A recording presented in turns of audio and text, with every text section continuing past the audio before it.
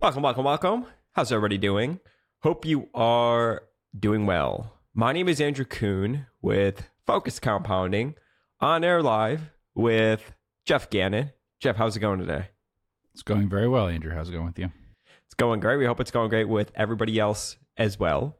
If this is the first time you're tuning in with us, thank you so much for joining us. Be sure to check out all of our content that we have out on the internet. Go to focuscompounding.com to get access to investment write-ups from Jeff going all the way back to 2005. And of course, if you're interested in learning about our money management services, we do manage capital. Reach out to me at andrew@focusedcompounding.com. So in today's podcast, we are going to revisit the idea of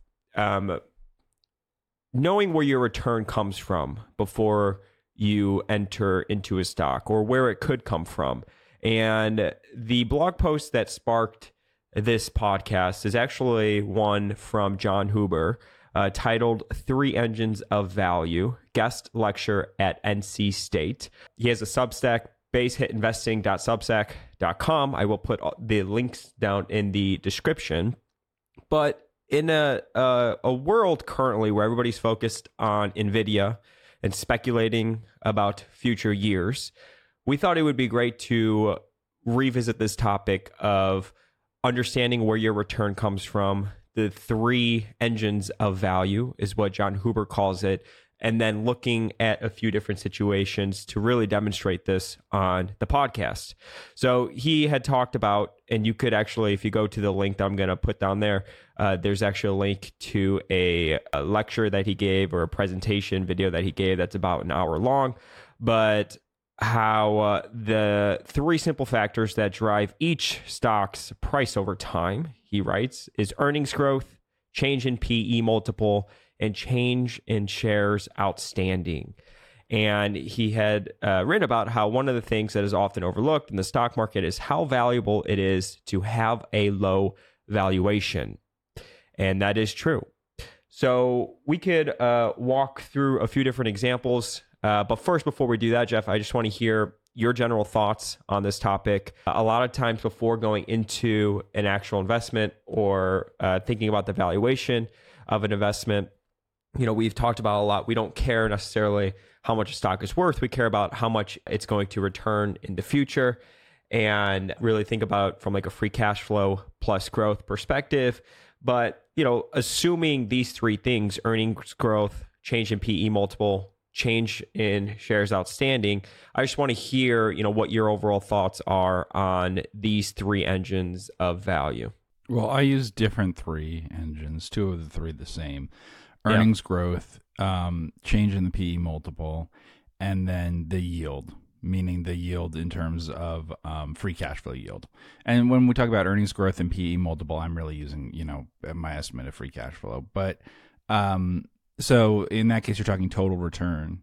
And if you have dividend, then that would add to your total return. And if you have cash that you're using to buy back stock, that would obviously change the number of shares outstanding. This is good for telling where the stock price will be, but sometimes your return might come from a combination of things, including a dividend. Yeah, and what's good about the way that we do it, everybody could do it themselves, is really you have your opportunity cost. Let's say your opportunity cost is 15% per year. You could see what multiple it's trading at, and you could see like what the current yield is, and really work through the math of, hey, how can I hit this 15% per year or better? And work through it like that. I think a good example of a stock that we've demonstrated before in the past, and we could work through a few different ones just to show people, is OTCM. And we could walk through how you would think about the current valuation, the current yield, the multiple here today to get like an idea of the total return profile going forward.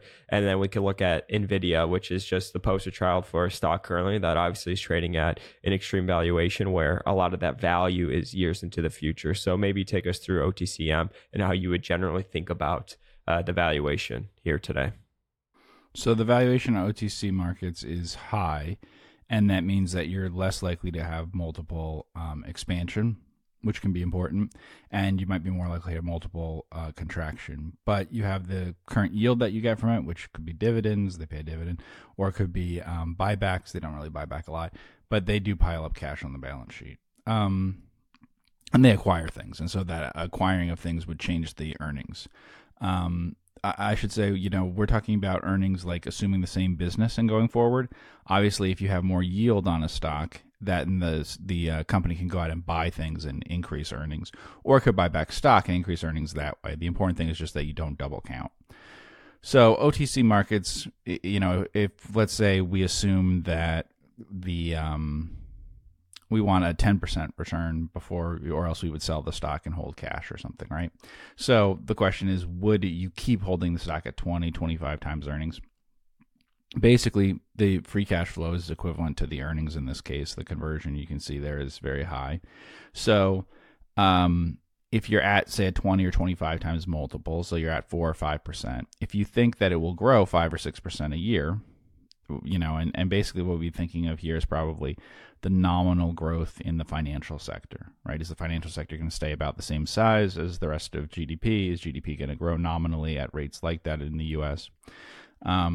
If you think that markets are going to grow over time by numbers like that, then it's okay, right? But it's not looking great that way. And the easiest way to do that is to look ahead some set number of years and to keep in mind sorts of rules of thumb for that, right? So the one I encourage people to use usually is 5 years. I always say don't use shorter than 3 or longer than 15, because if you really like a value stock and you go shorter than 3, you can always make a case, that it be the multiple expansion alone will get you your return. And if you really like a growth stock, if you go out more than 15 years, you can usually come up with numbers that would justify buying it regardless of price. So with OTC markets, 20 to 25 times earnings is okay for getting like a 10% return. You were talking about 15% return. That'd be very hard to do. That would require the company to grow at almost 10% a year, which is possible. Over the last 10 years, it did grow revenue that fast. But, the last 10 years were good 10 years for the overall stock market, good 10 years for speculation. Most companies, are going to grow slower in the future than they did in the past. That's usually the rule of thumb, is if they grew X last decade, we should assume it's some fraction below 1 of X, 0 point something X going forward. So it can justify prices at 20 or 25 times only because all the earnings are in free cash flow and because you expect that growth. If you stopped expecting the growth, then it wouldn't make sense. But you still do have problems from contraction. So a good thing to keep in mind is people like the 16 times PE idea. Right, like that's the Shiller PE average or whatever. I see people plug in a number of 15 or 16 times a lot. Mm-hmm. So if you think of a value stock as being something at 10 times earnings, easy rule of thumb to keep in mind is to use a hurdle rate of 10%, which is pretty close to, probably a little better than what you'd expect the market to do. And if you do that, what you're going to find is that an expansion from 10 to 16 over 5 years will add 10% a year to your returns. It's because so if you multiply something by 1 raised to, in this case, we're talking about 1.1 to the power 5, right? Or whatever. But we're going to be talking about things that raise it to about 1.6 times or so, right? And so it's a very convenient number, 5 years, 10%. That gets you to 1.6, a little bit more than 1.6. As you go out in time period, it will have your return each time you double the time period. Your compound return. But it's very easy to keep this in mind. So if you're making the estimate over 5 years, an expansion from 10 to 16 is going to add about 10% a year to your returns. If you go out to 10 years, it's now going to add about 5% a year to your returns. It's important to keep in mind, though, if you go out to 20 years, it's still going to add between 2 and 3% a year to your returns. It's not uncommon for a stock that you think never gets reappreciated by the market, there's no catalyst, whatever, that it will be 20 years and then it'll be sold for 16 times earnings or something instead of the 10 that you bought it for. And the reverse is also true, going the other way. So from about 10 in that case to about 6.5 or something would get you about the same, PE. It would be about the same idea as going from 10 to 16. Now that's possible with stocks. We've talked about that. That's one way that I do look at it, is I say, okay, well, how far could this compress? how far could this PE multiple contract, and we still get 10% a year or something. So, we're talking about something that we were looking at the other day. It was a value stock. It could go to about 4.5 over the next 5 years, and we'd be okay. So the other things would provide enough return that losing 10% or so from a contraction over 5 years from whatever that PE would be, let's say 7 or something, would not be that big of a problem, right? I mean, it wouldn't be good. You'd be upset that, I only made 10% a year. I could have done that in other stocks. But having such a low price helps out a lot, that you could end up at a PE of less than 5 and you'd still get probably returns that are like what the market has. So it's good to keep those those rules of thumb in mind over certain time periods, and ideas of how big what that looks like in terms of compounding and everything, especially with the idea of like the opportunity cost, to understand what it has to do. Because a lot of times I think people use sort of like the same, they're going to exit at the same multiple they enter at or something, or don't take into consideration the time period involved. Does it help you with like setting the expectations right? So like a company like OTC that's already trading at 21 times free cash flow, you're not really going into it when you're thinking through the math in your head, I imagine, thinking, it's going to go from 21 to 40 times, right? You may even assume, okay, maybe it'll revert back to 15 to 16 times, sort of that average Shiller PE, or maybe it'll stay here at 21 times. But to justify this investment, you get the 5% free cash flow yield to hit your hurdle. Okay, if it's 10%, well, can you get 5% growth? Or if you're looking for higher returns, you'd really want to think about, okay, yeah, can it continue with 11% or 12% growth over the next 10 years or whatever? So you're kind of going into it with the expectation of, I'm not thinking about this as I'm going to get multiple expansion. I'm going to be solely focused on the growth, which really, if you're wrong on the growth aspect, not only will you lose out on that side of the equation, but you could also experience multiple contractions. So I just think it's really it's good just to go into it and kind of thinking through this way of thinking about value and returns and stuff, just to really understand, okay, where can I get hurt? What should I be solely focused on? What are the drivers that are going to make this investment successful or unfortunately not successful? Yeah. And it's hard to do because if you take the example of like OTC markets, right? Against peers, it actually would be expected to have 1.6 times higher multiple, at least, right? So you could easily have someone write it up and say, over the next 5 years, I expect this stock to gain 10% a year from multiple expansion, even though it's already in the 20s PE, because what are its peers? And they're going to list a bunch of stock exchanges, or they're going to list, different financial information services things. They're going to say Moody's is a peer, a FICO is a peer. When you start doing that, then of course, yes, the entire group looks like it's trading at 30 to 50 times PEs or something. And so you say, oh yeah, you'll get an extra 10% a year that way. This is to say, take those three numbers and play with them to say, okay, what happens if this happens? What happens if that happens? And then we mostly look at it from a margin of safety perspective. What we're looking to do is to make investments that we think are really, really likely to return 10% a year over time. And then they actually return more. And my experience has been that the multiple expansion aspect of it for me in terms of my portfolio has produced about half of the returns that you see in it. So now this doesn't sort of break out what we're talking about with the buybacks and everything, so it complicates things. It means that if some stocks that I owned had buybacks, then the underlying growth would be lower. But if you say you're getting returns of, say that you're getting multiple expansion of 8 to 10% a year, but returns of 16 to 20% a year, then that means that half of it's coming from growth and half of it's coming from expansion in the things. But the expansion part is very big in things that I invest in. The growth part is also bigger than like the average for an index or something. So even though I consider myself a value investor, the truth is that over time, the earnings of things that I've bought have gone up more each year, in earnings per share terms at least, which could include buybacks, than the Dow does or the S&P does or something. But still, a very large part of the return comes from the multiple expansion or contraction, in this case expansion.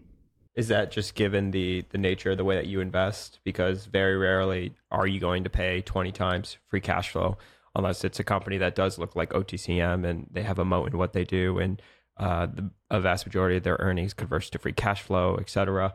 So do you think that's why half of your returns have come from multiple expansion because you do skew more on the cheaper multiple side? Well, I think there's a couple of things. One, I think that you end up selling the stock faster than you expected.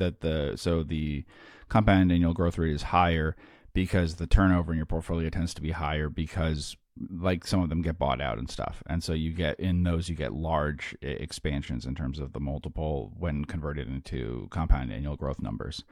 And back when I was in pre-financial crisis, for instance, everything was being taken out that I owned by private equity. Years later that changed, but before the crisis, any value type stock would get taken at a big premium by private equity, and so that would add a lot because in 2 or 3 years it would get taken out. The other thing though is that it's the expansion or contraction that matters. I don't want people to overstress the idea that it's a cheap stock. That can be a mistake. It's whether the multiple makes sense versus the quality of the business and the future that it has. There's nothing wrong with high multiples that might go to even higher multiples if they're reasonable for the stock to have. And so sometimes it's buying. It can be buying so let's say banks today. There's some banks at 6 times PE, but there's others at 12. It could be that the one that has more likelihood for expansion over time for you is the one at 12 if it has features that are more attractive. I've rarely ever paid OTC Markets is about the highest PE that I've ever paid, and we bought it at a lower PE than it's at today. So we tend not to pay high PEs, but I have, for say, insurance companies and banks generally paid PEs that are probably in line with what banks and insurance companies traded at the time. The difference is you're buying, say, Progressive, right, which you think deserves a higher PE, and yet people would say that's a normal PE for an insurance company at the time you bought it. So it really is based off of not the idea that there's some certain multiple that the thing should be at. So taking the example of OTC Markets, it's a much better business than an index. So if the index historically had been at 16 times earnings and this was at 16, I wouldn't be too worried about buying it and seeing that there's a real potential that it could get to 25 or something. So you actually could get as much multiple expansion in it as you would at buying a subpar business at 9 or 10 times PE. No matter what, though, the yield will be lower. Right, so if you do that, that's the thing to keep in mind is the price aspect affects both the multiple expansion or contraction risks and return possibilities, but it also hits the yield issue, and that's something that John Huber talked about writing that up in the talk, is how much of an effect that can have with stock being cheap over time, right? So he's talked about that before and things with stock buybacks and stuff. The thing that confuses people is like a Dillard's, right, or Jewett-Cameron. The issue there is, one, the likelihood that you won't have multiple contraction between 2 periods and that you could have multiple expansion, but also that the buybacks would be done at high returns.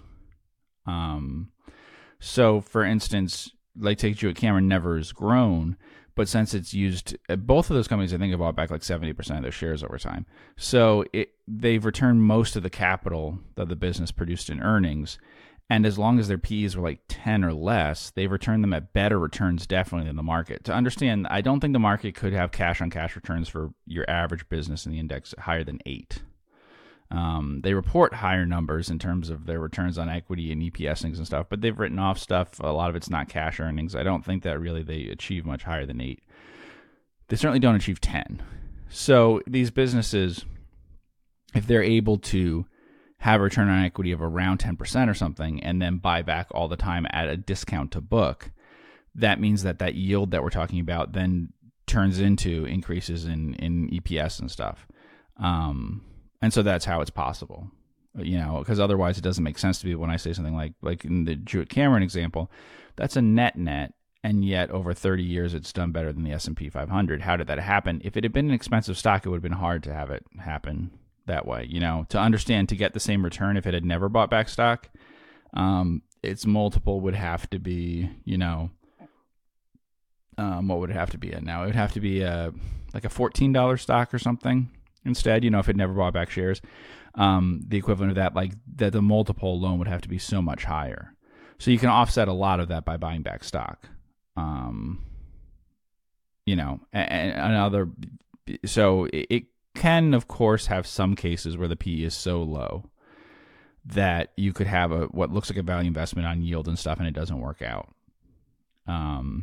But it's pretty rare. Right now, the only things would be like coal companies, maybe some steel things, some oil and gas production stuff in the United States that their multiples are so low that could happen. What about a company like British American Tobacco? PE 7 times, EV to free cash flow 6 times, return on equity great, assets great, asset growth, revenue growth steady, gross margins. I mean, this from a quantitative perspective looks like a company we would be interested in. Mm-hmm. So a few things. One, my memory is there's cheaper / better tobacco companies in other parts of the world. Not that many, but I think Scandinavian Tobacco, which is not cigarettes, and I think Japan, there's a tobacco company too, are both, in line or better and have as good or better positions. But, some of them you have to look at the debt situation, obviously. And then some of them you have to look at the likelihood of them producing higher earnings in the future, which is a big problem.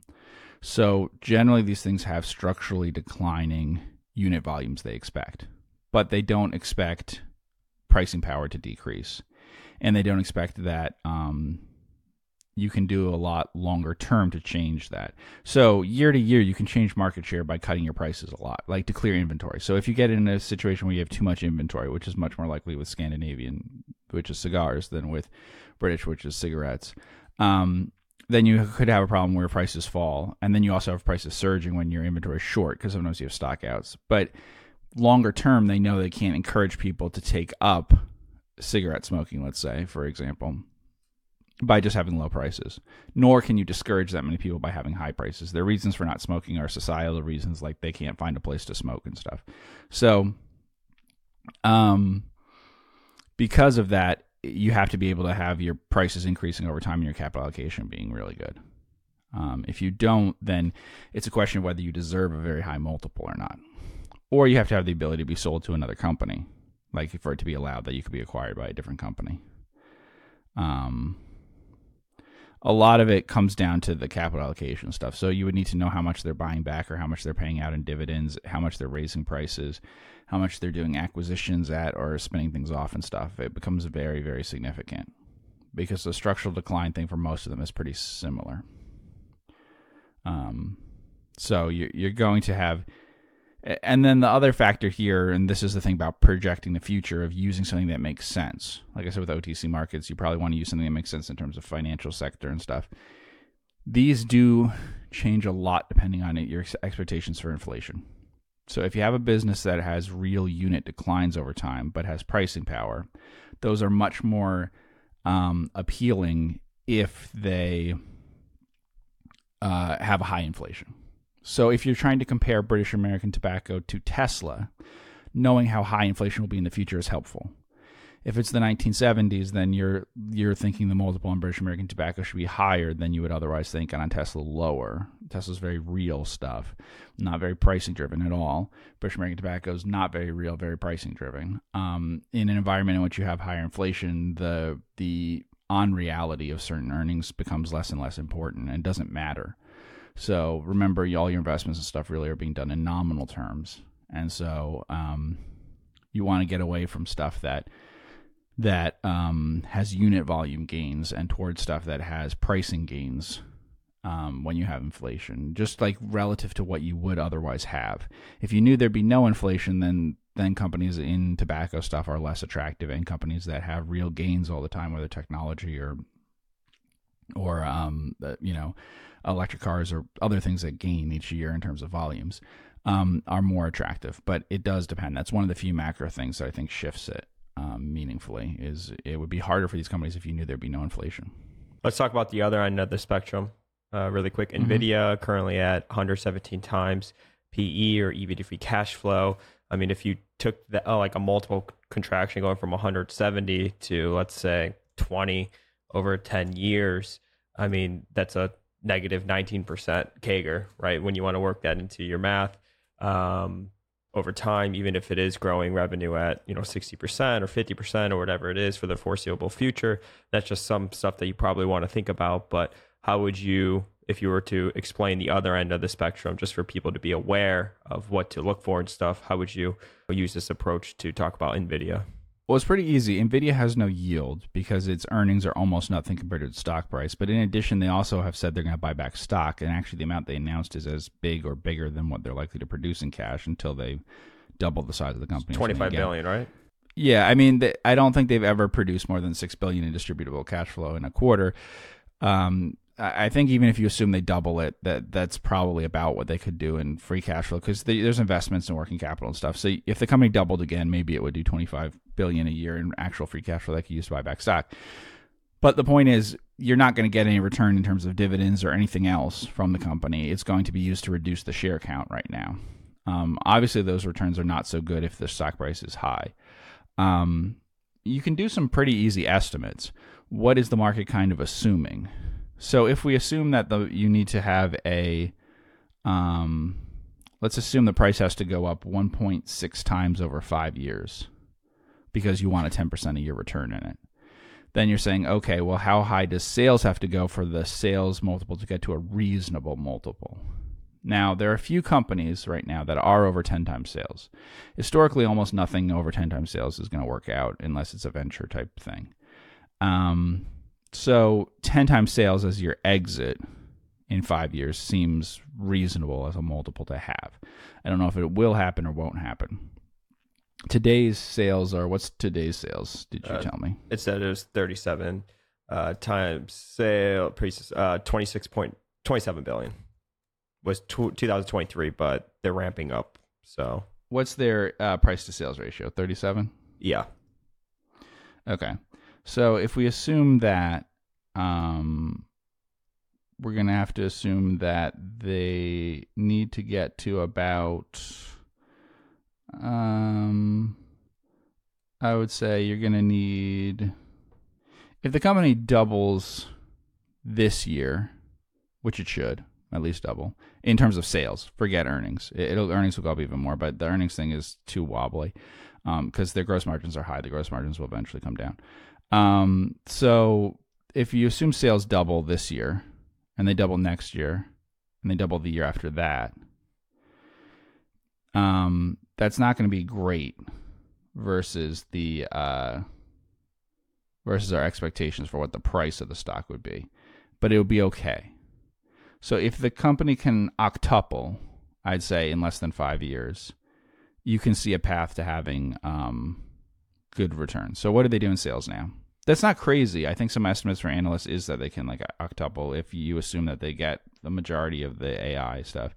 You said sales this quarter were what? 13.5 billion. So 13.5 billion. We assume there's no seasonality. So it's 54 billion. We assume 8 times. So if they get their sales up to about 450 billion in 5 years, then you're talking about something that I think that could beat the market. Yeah. And the multiple holds at, let's say, let's say 10 times or something. You know, you're getting to numbers that it's possible. Mm-hmm.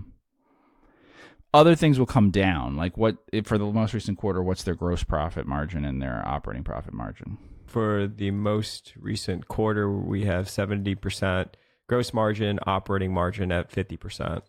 Right. So obviously that will come down because one of two things will happen, right? Either there'll be competition, which will bring it down. Well, there's 3 things that could happen. The third one's not likely, but competition that could bring it down, or they'll simply not be able to supply enough, right? If your margins are that high, at some point that means that you're in too short supply, and so you can't supply enough. If you can't supply enough, someone else will be able to supply some. So some people will buy other things just because they're available. So either you'll have pricing issues through competition with things that actually can compete with you, or you'll have pricing issues because they'll just be buying of other stuff because there's no way to get their hands on your stuff. That sounds crazy, but at some point you would be supplying like probably big companies and stuff, but smaller companies would have trouble getting their hands on what you were selling if you're really going to have 70% gross margins, 50% operating margins for years. That's not common except for something that's in a constant state of short supply. So But like I said, it's not impossible. I think there are analyst estimates that it could get that high. And that's not totally unreasonable when we're talking about that in relation to like US GDP, and this goes outside the US too. But it's not crazy. You can compare it to things like advertising, cloud computing, things like that. If there's probably people who believe that AI spending overall will be as big as those things. I don't know how much of the spending will go to NVIDIA. If you assume that like there's no related spending on it and 100% of it goes to NVIDIA, then you can come up with numbers where it's easy. The problem is, of course, like how much of their products really of the overall spend that you would need to do on AI. Like internally, there's a lot of things you'd be spending on. And so then we get to numbers that sound kind of high compared to GDP. If we're spending several percent on AI, that does sound high. It's not impossible, but it does mean that you're kind of spending higher amounts than people spend on, you know, like I said, like you're getting to points where you're saying people are going to spend more on AI than on advertising, on AI than on, you know, storage, basically data storage. I don't know. People would, you know, have a better idea of that than I would, but those would be things that I would kind of use as benchmarks of, well, I think it could get as big as that, right? But when you start getting bigger than that, you have a bit of a problem. But it might have, maybe somehow AI has much broader applications than, say, the things I just mentioned. It's not going to have broader applications than advertising, but maybe it has broader applications than data storage. Maybe more companies want AI than want data storage. Cool. Well, I want to thank everybody so much for tuning in with the both of us on the Focused Compounding podcast. If this is the first time you're tuning in, make sure you hit the subscribe button wherever you are listening or watching us. If you're interested in learning about our money management services, reach out to me at andrew@focusedcompounding.com. And of course, go to focusedcompounding.com to get access to investment write-ups from Jeff going all the way back to 2005 for free. I thank everyone so much for tuning in with the both of us, and we will see you in the next podcast. Take care.